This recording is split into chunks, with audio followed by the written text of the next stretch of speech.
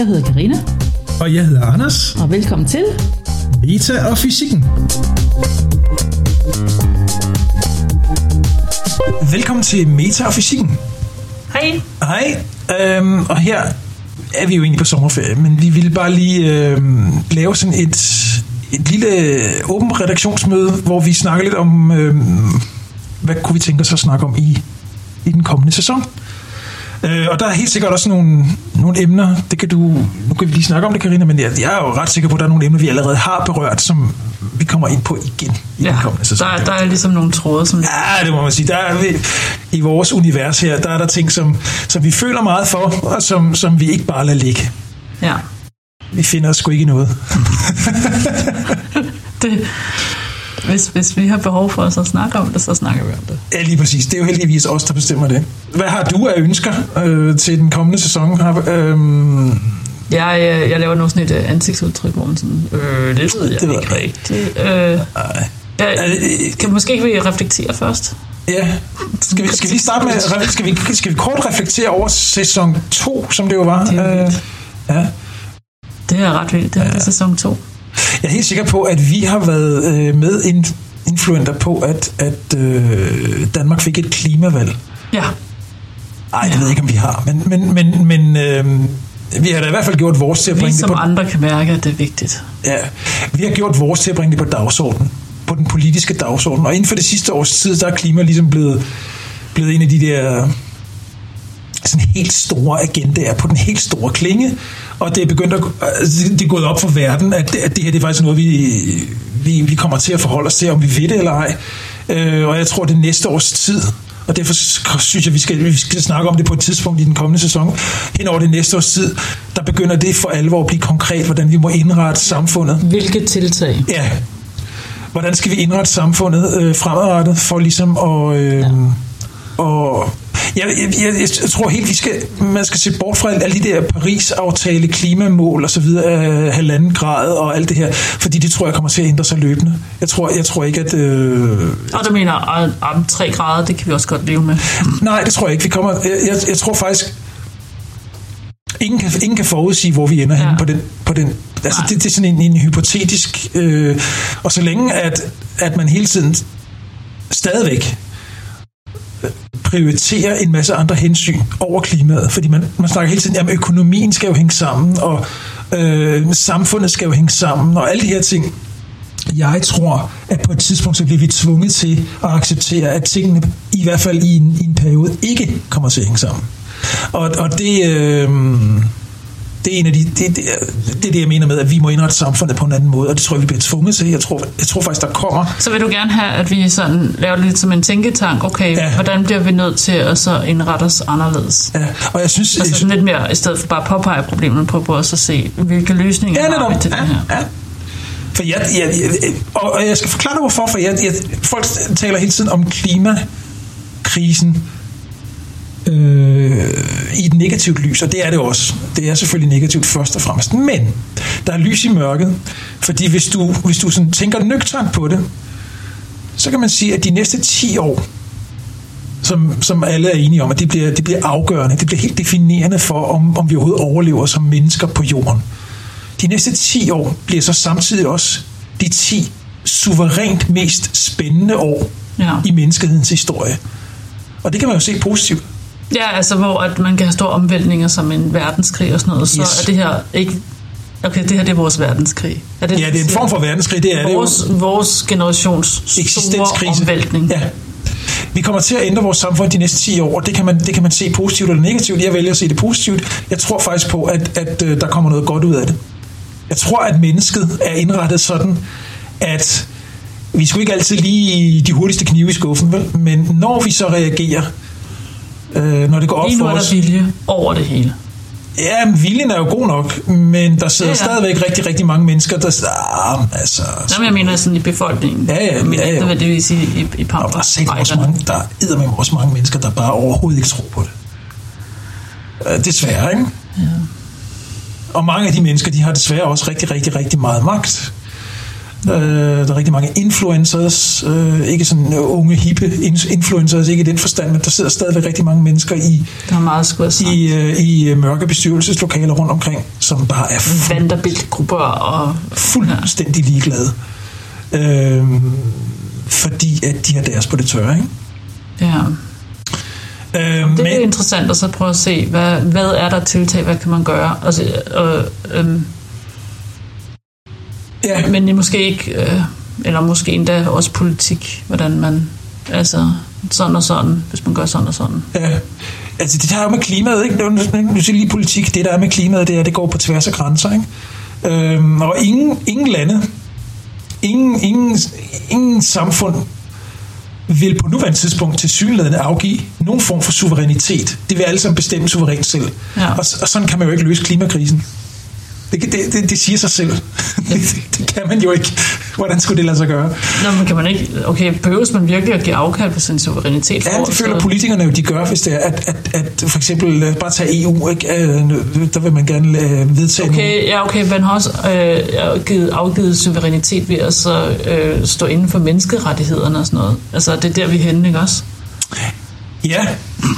Det er faktisk et meget godt eksempel, fordi det kunne man jo godt blive enige om. Der er så selvfølgelig nogle lande, som ikke vil anerkende menneskerettighedskonventionerne, ikke? Det er der jo.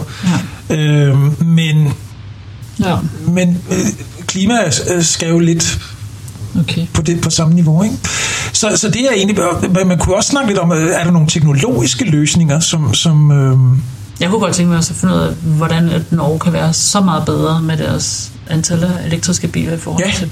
Ja, for sådan. Det er jo... Ja. Når man tænker, fordi Norge er faktisk et olieland. Ja. Ikke? Det er meget skægt. Ja. Altså, hvor vi jo så siger, at Tyskland, det er jo et billand, de har brug for bilerne, så de kan ikke, og så videre. Altså, på grund af industrien, det er svært for dem at lave den her omsætning. Ja. Og så har vi et land som Norge, som netop er et olieland, som netop er benzinproducer af en mange, og de går ind og så støtter noget, som er så imod deres egen økonomiske... Præcis. Det er jo lidt den gren, de selv sidder på, ikke? Jeg tror, det er det helt okay med. De mærker måske også klimaet anderledes. Ja, det tror jeg, de gør. Det gør de helt sikkert. De mærker konsekvenserne på natur. Ja.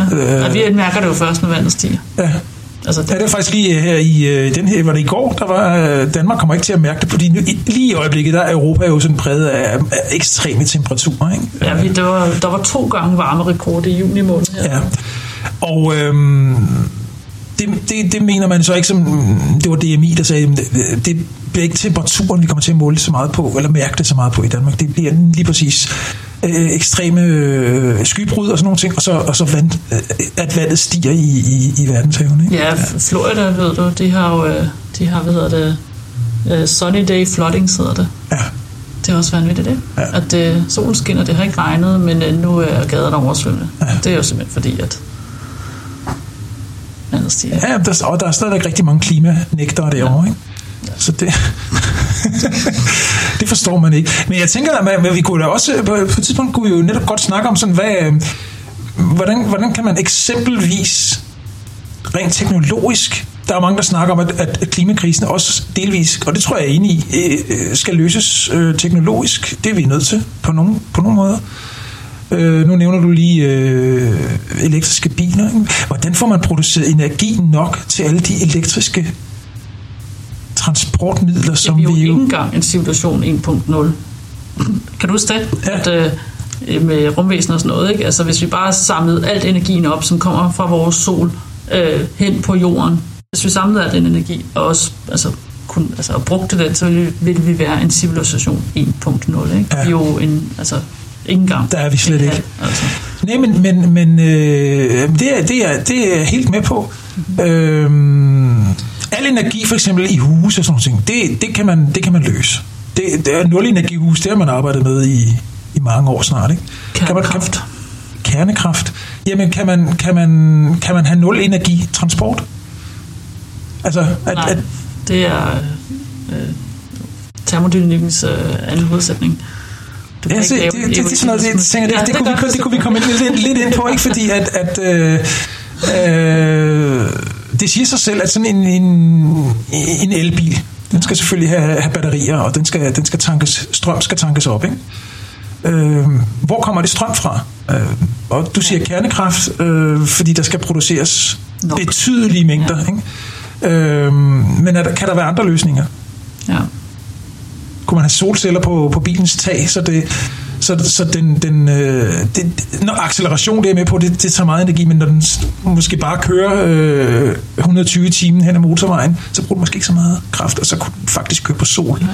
Ja. Jeg tror også, man bare sådan en simpel ting, som at gøre alt offentlig transport gratis. Alt. Ja, hvordan... Så er der jo ikke så mange, der... Altså, fordi at folk vil gerne have ting, der er gratis. Ja. Og så kører de ikke i deres egen bil. Ja. Så kan du godt tåle, at de får sådan... Så du mener, at det skulle være sådan en for at få løst, at der er for meget individuel trafik? For meget individuel trafik, ja. Altså, vi bor i en stor by her, der er jo simpelthen biler her i Tyskland. Men det er bare fordi, der er netværk allerede, og kapaciteten er der. Ja, præcis. Hvis man gjorde det, jeg tror jeg altså virkelig ville ændre. Altså folks indstilling også til det her med, at jeg tager kun, hvad jeg har brug for. Ja. Fordi at netop i sådan noget, kan du kun tage, hvad du har brug for. Ja, du kan ikke... Selvfølgelig mere end du. Altså du kan ikke, du er kun dig selv jo. Og det er også god kutyme at rejse sig op for ældre og sådan noget i toget. Du kan godt se, hvad jeg mener, ikke? Altså, hvor at hvis ellers, og der er gratis benzin, så får man lige tager, eller et billig benzin, ikke? Så tager man et badekar med hen på tankstationen for at fylde det op og sådan noget. Altså, jeg ved ikke, om du har hørt det her vanvittige historie. Jo. Ved du hvad, jeg er tilbøjelighed til at give dig ret, for jeg tænker også sådan noget, at hvis nu at man faktisk gjorde grøn strøm gratis. Det ville også være interessant. Ja. Godt. Men det kan vi komme tilbage til. Ja. Er der sket noget i rummet, vi skal tage op i det? Det var et retorisk spørgsmål. Det var meget.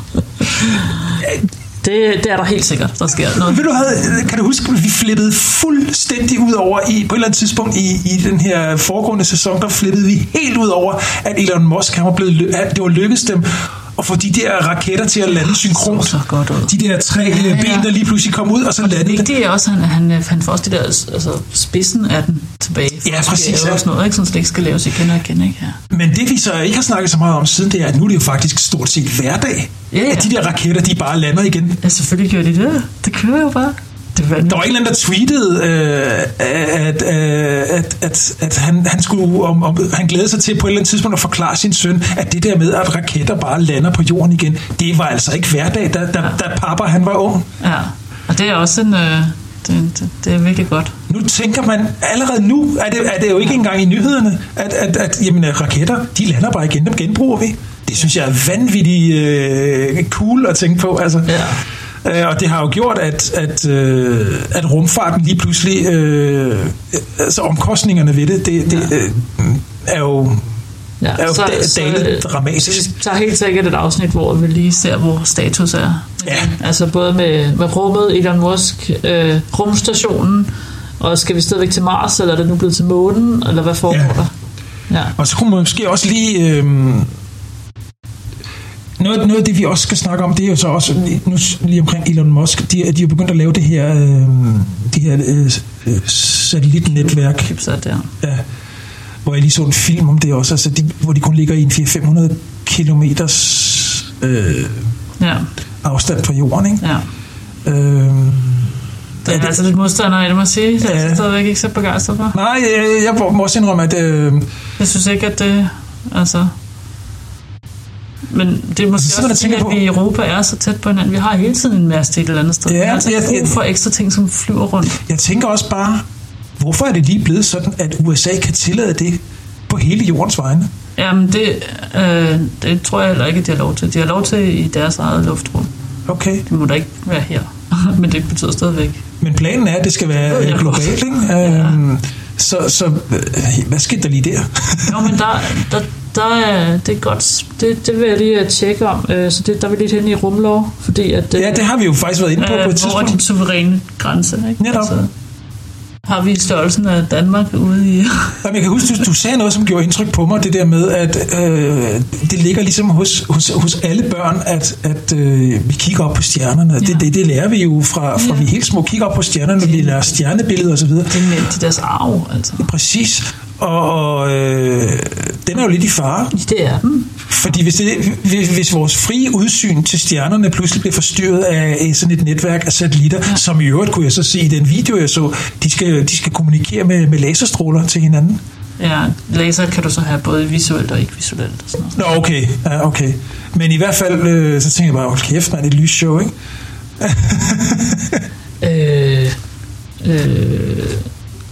Kan du huske de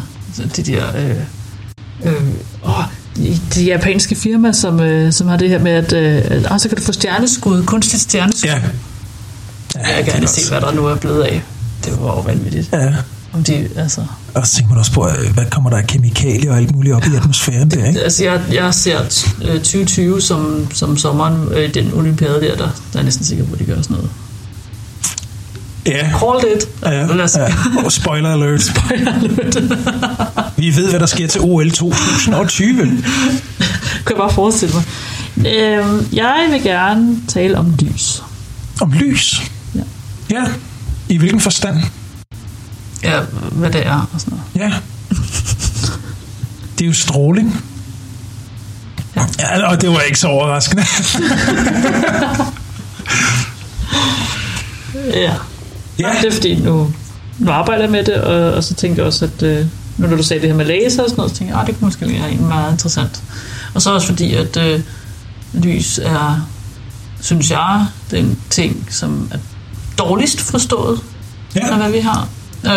Der er nogle selvmodsigelser og sådan noget. Og er det fordi, vi tager lys for givet? Altså, det er simpelthen... Nej, jeg taler om fundamental fysik. Og det ikke er udforsket nok, eller hvad? Ja, der er noget, vi ikke forstår. Det er helt 100% sikkert, der er noget, vi ikke forstår. Okay. Kan du give mig en lille spoiler på det? Ja, der er en ja, det handler om, at lys jo er en partikel, men også en bølge. Allerede der, så ved du, at når du er nødt til at så bruge to forskellige måder at forklare noget på, for at forklare det, så har du ikke forklaret det rigtigt. Altså, okay. Når de ikke er mere sammenliggende, end de er, de to forklaringer, så er der et eller andet, som ikke er fuldendt i din måde at beskrive det på. Ja. Og så opfører det sig ulogisk. Og det den klør altså stadigvæk min hjerne. Den roterer. Jeg tror, jeg så den her video i november, december eller sådan noget, og jeg tænker stadigvæk over det. Hvordan kan det være? Fordi det er sådan noget med polarisationsfilter, ikke? Og så lukker man af for en del af det, og så kan du så lukker af for polarisationslys på den anden side, og så kommer der ikke noget igennem. Men det gør der ikke. Det er rigtigt. Men så når du drejer det, så burde du se en vis mængde, men så ser du ikke kun den mængde, du ser meget mere, end du burde se. Okay. Det er nødt til altså forklare. Den skal vi nok lige have brushed op på. Den skal jeg lige kigge igen, og så se, hvordan jeg kan forklare det. Fordi at det er sådan en, hvor man sidder og tænker, hvad for noget? Hvad? Nej, men det kan ikke. Hvorfor? Hvorfor gør det? Hvad sagde du forklaringen var? Nå, der er ikke nogen. Nå, der kan man bare se. Altså sådan en helt erkendelsesrække, ikke? Jeg synes, det er enormt interessant, og så fordi, at det er jo også det, jeg synes, vi gør her, ikke, i podcasten. Vi er ude, hvor hvad kan man forklare, hvad kan man ikke forklare. Ja, præcis. Og det er en af de her ting, hvor at lys er så selvfølgeligt, og vi har det over det hele, og vi lever af det, det er energien, det er det hele, men der er altså noget omkring lys, som vi ikke helt har forstået. Ja, det er som om, at vi ved, at svaret skal give 10, ikke også? Og vi har tallene 1, 2 og 5 og et eller andet, og af en eller anden grund, så giver det ikke 10. Ikke? Ja. Altså det er sådan, hvor at man, altså det, ja, hvor jeg kan mærke, at der er et eller andet. Ja. Der er et eller andet ekstra. Præcis. Det er, hvis jeg finder ud af det, så får jeg en Nobelpris. Altså sådan kan jeg sige det. Ja, det er jeg sikker på, du gør på et tidspunkt. Ja. Jamen, vi skal have et lysafsnit. Vi skal simpelthen have et lysafsnit. Det skal vi da. Ja. Noget andet, jeg godt kunne tænke mig at snakke om, det var, det er måske igen lidt tilbage til klima, men den der permafrost. Ja. Jeg synes, det er lidt spændende, at Nordpolen forsvinder, men at vi har stadigvæk is på Grønland. Jamen har vi det ret meget længere? Nå, men det er bare den der grønlandske iskappe. Hvad er forskellen? Hvorfor er det der? Er det meget større? Hvorfor er den faldet der? Hvad er der sket? Hvorfor var der i klimaet i de sidste mange tusind år, som gjorde, at det netop der? Men jeg tænker også sådan noget, nu får man snakke meget om permafrosten, den tør. Ja, det er et problem, fordi der er metan i. Der er metangas, og det er meget med, hvad er det, 10 gange, eller var det 100 gange, så det er derfor køerne er så slemme. Så skadeligt som CO2, ikke? Ja. Og det der tipping point, man hele tiden snakker om. Okay. Det kan vi godt lige belyse. Ja, men jeg ved ikke, om det skal være i det samme afsnit som klima. Det går, for det bliver meget langt, så ikke? Hvis det er. Jamen, jeg sætter delt det op, ja, det tror jeg. Vi også sådan se, om der er sket noget. Lige præcis. Men lige præcis er permafrosten her, fordi man snakker også om, at smeltetiden på landet på Grønland, som du lige nævnte også, ikke? Den smeltetiden her om sommeren, den er startet meget tidligere, end den plejer og sådan noget. Altså, der sker en hel masse ting, som jeg bare overhovedet ikke...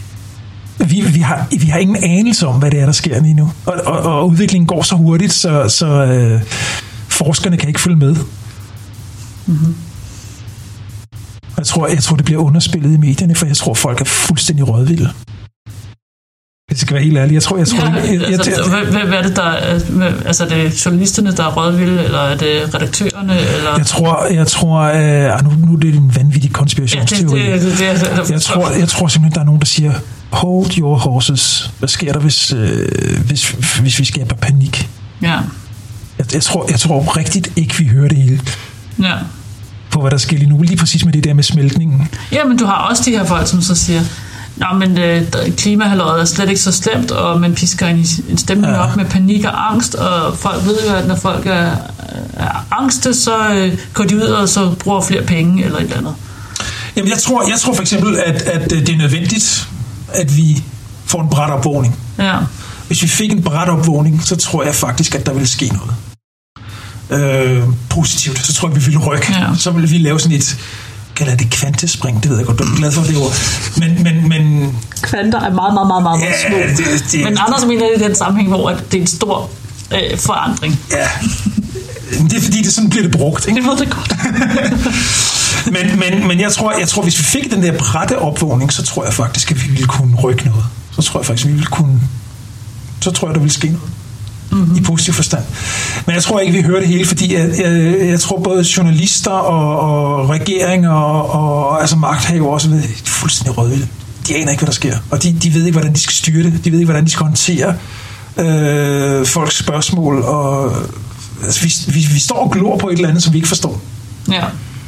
Men jeg er glad for, at man endelig har sådan nået frem til, at altså, man har altid set, at det er en hedebølge, og det er et eller andet uvejr og sådan noget, ikke? Men man begynder så at kigge på vejret, det lokale vejr, sammenhængende, og så sige, at sammenhængende er der egentlig store forskelle. Yeah. Og sammenhængende er det så broen imellem vejr og klima. Ikke? Man har sagt, at klima er jo ikke det samme som vejr, og du kan godt have dårligt vejr og godt vejr, og klima er en anden ting, ikke? Og der er jeg glad for, at den her bro er ved at blive bygget, hvor man bedre kan sige, det hænger altså sammen. Vi ved jo, det hænger sammen, men man har bare ikke sådan faktuelt kunne føre de tråde. Altså, for jeg er rigtig glad for, at vi fik snakket om de der jetstrøm der. Det satte det virkelig. Ja, for søren, ja. Begyndte jeg at forstå os selv, ikke?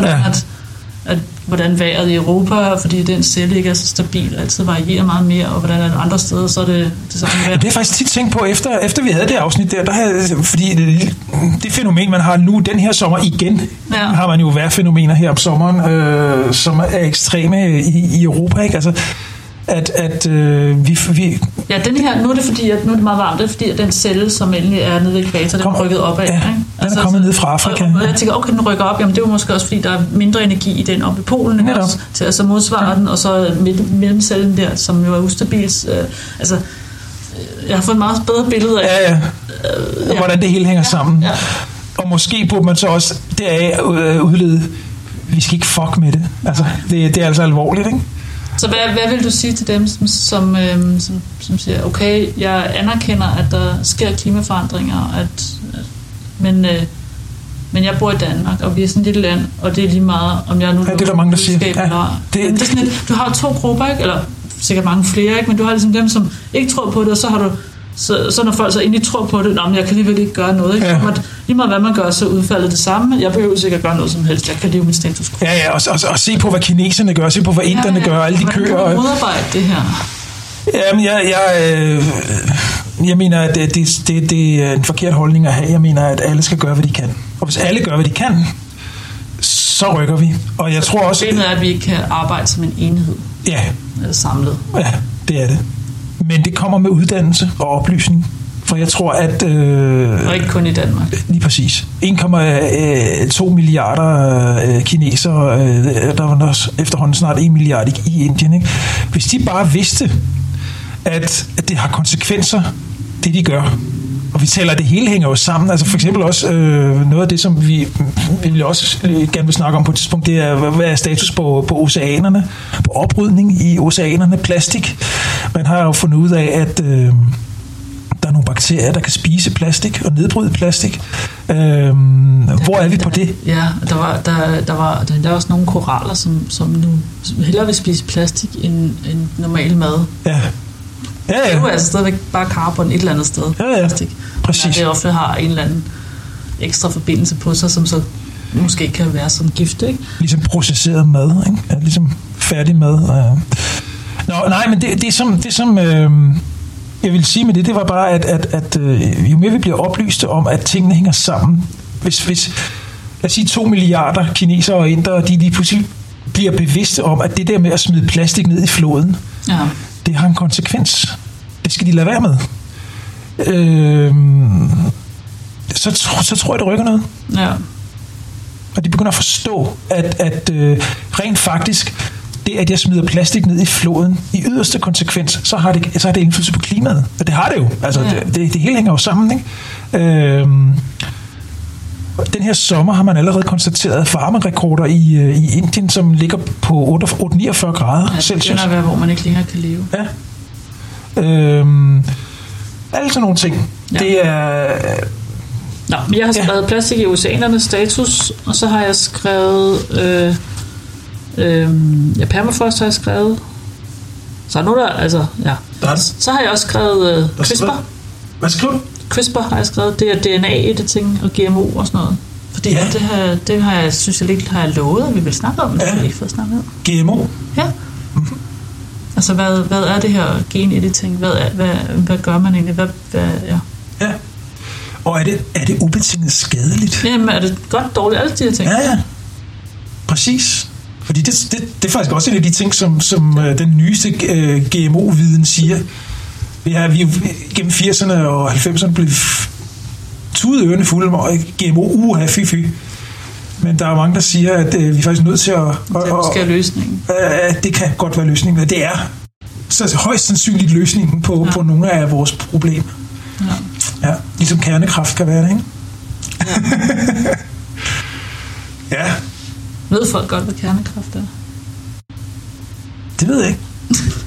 Det kunne vi jo også tage op. Godt. Apropos kernekraft, har du set den serie, der hedder Chernobyl? Har jeg ikke. Jeg har hørt om den. Jeg er meget har jeg hørt om den. Ja. Jeg lytter også til en podcast med ham, der har skrevet serien. Okay. rigtig. Jeg vil rigtig gerne se den, fordi her var, den kører på HBO oppe i Skandinavien, og det har jeg altså ikke her i Tyskland. Nej. Så jeg glæder mig til, at den kommer på en af de streaming-tjenester, jeg nu engang har, ikke? Ja. Hernede. Men det er jo... altså, man vidste, at den var dårlig, den fabrik, ikke? Ja. Altså, og så udsultningen af det hele, ikke? Hvor man så heller ikke vi ligeholder ting og sådan noget. Ja. Og det værste var jo selvfølgelig, at benægtelsen, ikke? Ja. Jeg har en veninde, som er fra Bulgarien. Mm-hmm. Hendes ben var brækket på det tidspunkt, så hun var ikke i skole. Hun var sad ude i sandkassen hele dagen, ikke? Hjemme i gården. Ja. I Bulgarien? I Bulgarien. Ja. Og det fik ikke... Altså, der var ikke noget. Var det tæt på? Det er forholdsvis tæt på. Altså, det er ikke op og ned af, men det... Jeg forstår godt geografien, men der hvor hun boede... Sofia. Så det var sådan 500 kilometer fra... Ja. Jo, men det var jo også først, da der man målte, var det ikke i Lapland, eller lige pludselig målte man jo en eller anden høj stråling. Ja, faktisk dyr og sådan noget, og de spiser jo mossen der og sådan noget. Og de blev ved med at sige, russerne, jamen der er jo ikke noget i vejen. Og så var det deres egen borger, ikke? Altså, det var, og så hvor nogen simpelthen sagde, det passer ikke, det I siger. Og så brød de sammen og gik til bekendelse, ikke? Jeg tror, det var en uge efter, eller sådan et eller andet, ikke? Ja, det er jo... Fuldstændig vanvittigt, ja. Men altså, det... når vi tænker på kernekraft i dag, så er det jo noget helt andet. Ja, kernekraft 2.0. Ja, altså det er noget helt andet. Og altså, jeg synes ikke, at det altså, det har det stigma, som det har. Det er ærgerligt, fordi at det kunne virkelig hjælpe nogle ting. Og det kunne vi sagtens finde ud af det i Danmark. Vi kunne sagtens gøre det. Men også det der med, at vi vil så gerne have lukket alle kulkraftværker. Ja. Vi vil have ren energi, ikke? Ja, men altså, så kig på, jeg siger ikke, at det er for evigt svaret, altså. Men i hvert fald i en periode. Men altså, men som en overgangsperiode, indtil at vi er fuldt sol- og vindkørende. Ja. Tror du, vi kan blive det? Ja. Også inden for transport og sådan noget? Ja. Og så er der en anden ting med transport. Så tror jeg ikke, at det behøver at være så meget, som det er i dag. Nej. Overhovedet ikke. Altså, de fleste kan jo også arbejde hjemmefra. Og hvis nu man så sagde, at arbejdsugen skal være 4 dage højst, ikke? Eller også 3 dage højst på et kontor, ikke? Og så må man arbejde 1 eller 2 dage hjemmefra, ikke? Altså, så... Det er jo meget interessant, fordi hele den måde, vi indretter vores samfund på, er jo meget traditionsbundet, ikke? Det kan være, som det er. Hvorfor skal det være det? Ja. Altså, har vi behov for det, ikke? Altså, det er jo sådan nogle ting, hvor man kan... Altså, hvorfor netop følge skabelonen, som er? Præcis. Nu har vi en mulighed for at så lægge det om. Det har jeg tit sagt, det der med at arbejde hjemmefra og så videre. Jeg tror, at sådan i helt gamle dage, der arbejdede man meget regionalt. Der arbejder man jo ikke centralt. Det kom med industrialiseringen, hvor folk lige pludselig skulle ind og arbejde på fabrikker og kontorer og alt muligt. Jeg tror, vi kommer til at se en bølge, der går tilbage igen. Ja. Folk arbejder freelance, de arbejder men også, og ikke i projekter og sådan noget. Ikke kun med arbejde, men også, hvor køber jeg min vare? Hvor min vare? Så lad være med at købe et eller andet, som er fra langt væk fra. Ja, præcis. Jamen, det er meget skægt, fordi det er jo meget moderne at købe økologisk. Ja. Men det kan helst være økologisk. Jeg er gået lidt væk fra det. Jeg køber stadigvæk primært økologisk, vil jeg sige. Men jeg vil lige så gerne købe regionalt. Ja. Fordi der er ikke nogen idé i, at jeg køber noget økologisk fra New Zealand, der er fløjet hertil. Det er rigtigt. Så vil jeg hellere købe en kiwi, der... Så du køber klimavenligt. Ja, jeg tror, man godt kan dele det op, ikke? Fordi at der er ligesom 8 råvarer, som dem skal man helst købe økologisk på grund af restgiftstofferne i dem. Ja. Gurker er en af dem, ikke? Det er jo nærmest bare vand på meterform. Ja.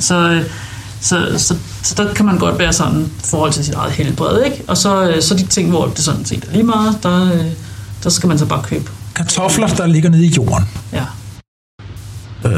Selvfølgelig kan der være nitrat og alt muligt sprøjtemidler og alt muligt i jorden. Det er jeg helt med på, men jeg køber altså kartofler, der er... Det er også regionalt. Der er regionalt. Hvis jeg kan få både økologisk og regionalt. Ja, det tror jeg faktisk... Så er jeg også glad for det. Det er ikke altid muligt. Nej. Ja, og så, lige præcis. Og så hvis jeg engang man køber en avocado, så skal den også bare være god og spises. Altså at smide en avocado ud, det er jo en forbrydelse. Ja. Det er vand, den har kostet, og det er en rejse, den har haft. Ja. Ikke? Altså, jeg kan bare virkelig godt lide smagen. Det er sådan en af de der synder der, ikke? Ja, præcis. Men det er sådan noget, det kan vi også tage lidt op sådan løbende, sådan hvordan kan man reelt set leve klimavenligt? Ja. Og skal det nødvendigvis være... ved du hvad, vi kan lave et tankespil. Vi kan sige, vi kan prøve at forestille os, hvordan lever vi om 10 år i et afsnit. Det synes jeg er spændende. Ja. Vores liv 2029. Ja. 2030. Fordi alle snakker om 2030 mål. Ikke? Hvordan ser det så reelt ud? Det er en god idé. Ja. Ej, det er en rigtig god idé. I alle mulige aspekter, ikke? Ja. Det er ikke kun sådan, men det tror jeg også. Og det er jo nu narrativt. Ja, præcis. Hvis der vi kan sætte det ind, og så kan forestille sig selv i det, så tror jeg også, at man måske bedre kan være instrumentet til. Ja, og lidt tilbage i den her lidt positive. Der kan sagtens, der er jo helt sikkert om 10 år, så er der opfindelser, vi ikke kender til i dag, men som man om 10 år tænker, det er da en selvfølge, ikke? Så... Ja. Der er den, der ringer.